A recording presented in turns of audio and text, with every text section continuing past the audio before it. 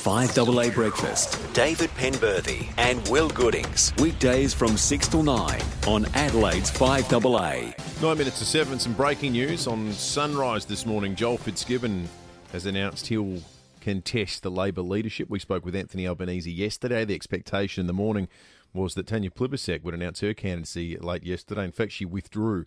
So now it's Anthony Albanese and Joel Fitzgibbon. I don't think Albo's going to be quaking in his boots about that. I reckon Joel Fitzgibbon will be lucky to get double figures in terms of the votes.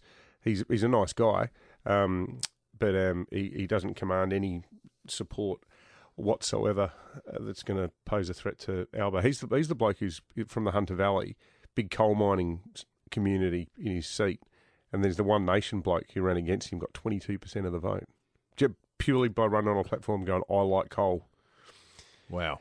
So Joel's the voice of the regional blue collar Labor MP going, we've thrown in a lot too much with the trendies. Yeah, he got a first-hand look at it. Did he ever? All right, let's, like we did on much of Saturday night, take an unashamed and parochial South Australian look at the fallout from the federal election. The Premier, Stephen Marshall, is on the line. Premier, good morning to you. Good morning, Will. Good morning, Dave. Pretty remarkable result, Premier, although I can remember us chatting about 6 weeks ago about some of the parallels with the 93 fight-back election and having a bit of a weird sense that Scott Morrison was going to be able to pull off what a lot of people said was impossible.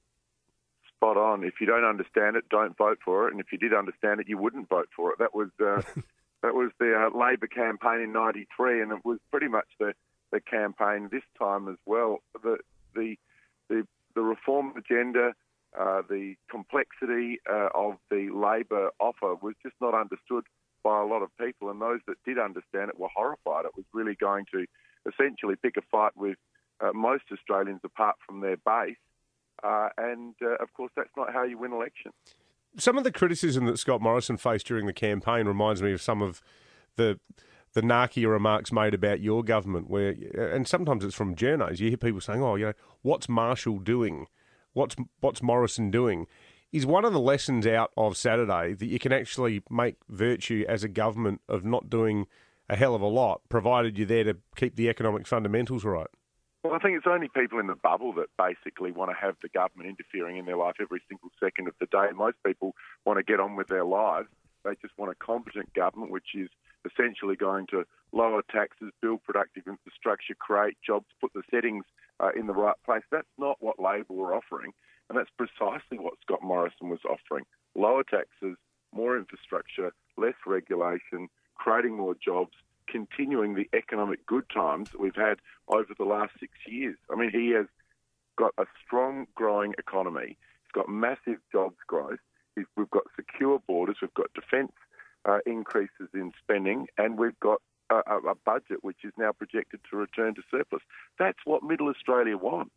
That is exactly and precisely what Middle Australia wants. Scott Morrison delivered it. He ran an incredible campaign. That's what the people of Australia voted for. And as I said to you guys on Saturday night, there has never, ever been a bigger difference between polling and voting. Polling, sure, people send a message to their party, but voting, they always vote in the best interests of their family and for themselves, and that's precisely what happened.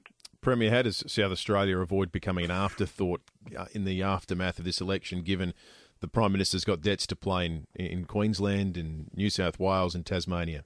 I can tell you one thing, Will. Scott Morrison is a massive friend of South Australia. There was virtually nothing in my first year as Premier that I didn't pitch to him passionately, that he didn't say, yep, we're going to do that. He wants South Australia to do extraordinarily well.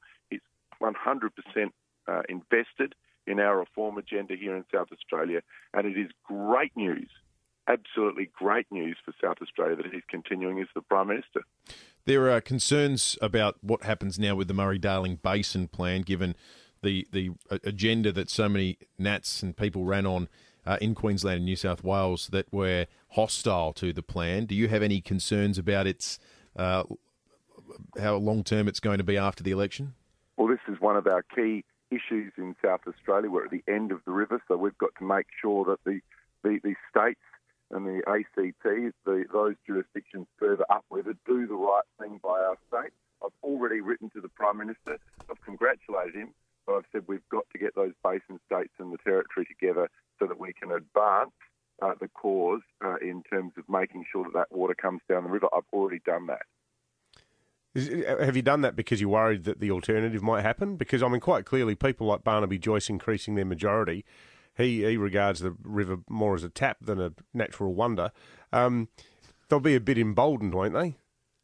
Look, the reality is that we've had a Royal Commission in South Australia.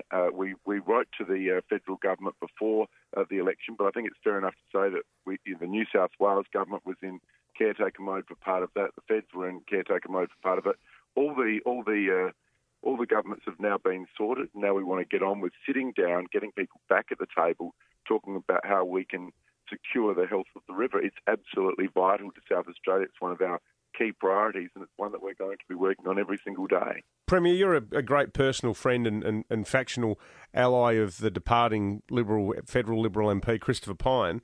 Obviously, for many years, you go back to the Howard era, you had Vanstone, you had Hill in the cabinet, you had Minchin, you had Downer, you had Ian McLaughlin.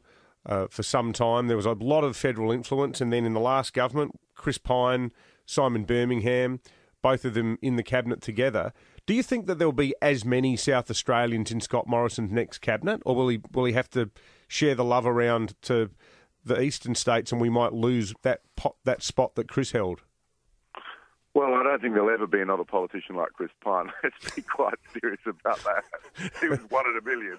And he did fight for South Australia. You are 100% spot on.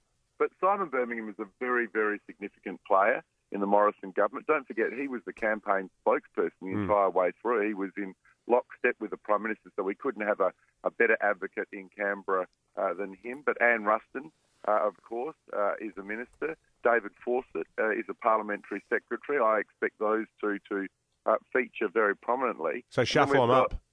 Say that again, sir. Shuffle them up. Well, I think that they've done extraordinarily well in those portfolios, those areas, and so we would love to see them continue as prominent members. But our number one advocate, I guarantee you this, is Scott Morrison. He loves coming to South Australia. I mean, he awarded the Space Agency to South Australia, the SmartSat CRC to South Australia, a fantastic city deal, and a great population strategy. That's what he did for me in my first 12 months in the job, and that is great news because he wants to see South Australia get up off the mat after 16 years of Labor government in this state, create more jobs, and have a much greater sense of confidence in this state. And he is 100% invested in that, and that's great news for us. Good stuff. Premier Stephen Marshall, thank you very much for joining us. We'll chat again soon. Thanks, guys. It's coming up to 7 o'clock. On the other side of the 7 o'clock news, Sarah Hanson-Young's going to join us. She was returned as Senator, had one hell of a fight on her hands in the federal election campaign, but was returned here in South Australia. The news somewhat more sombre, though, yesterday. A threat against her, an attack on the Greens officers was an ugly side to politics in Australia. We'll get into all that in just a moment.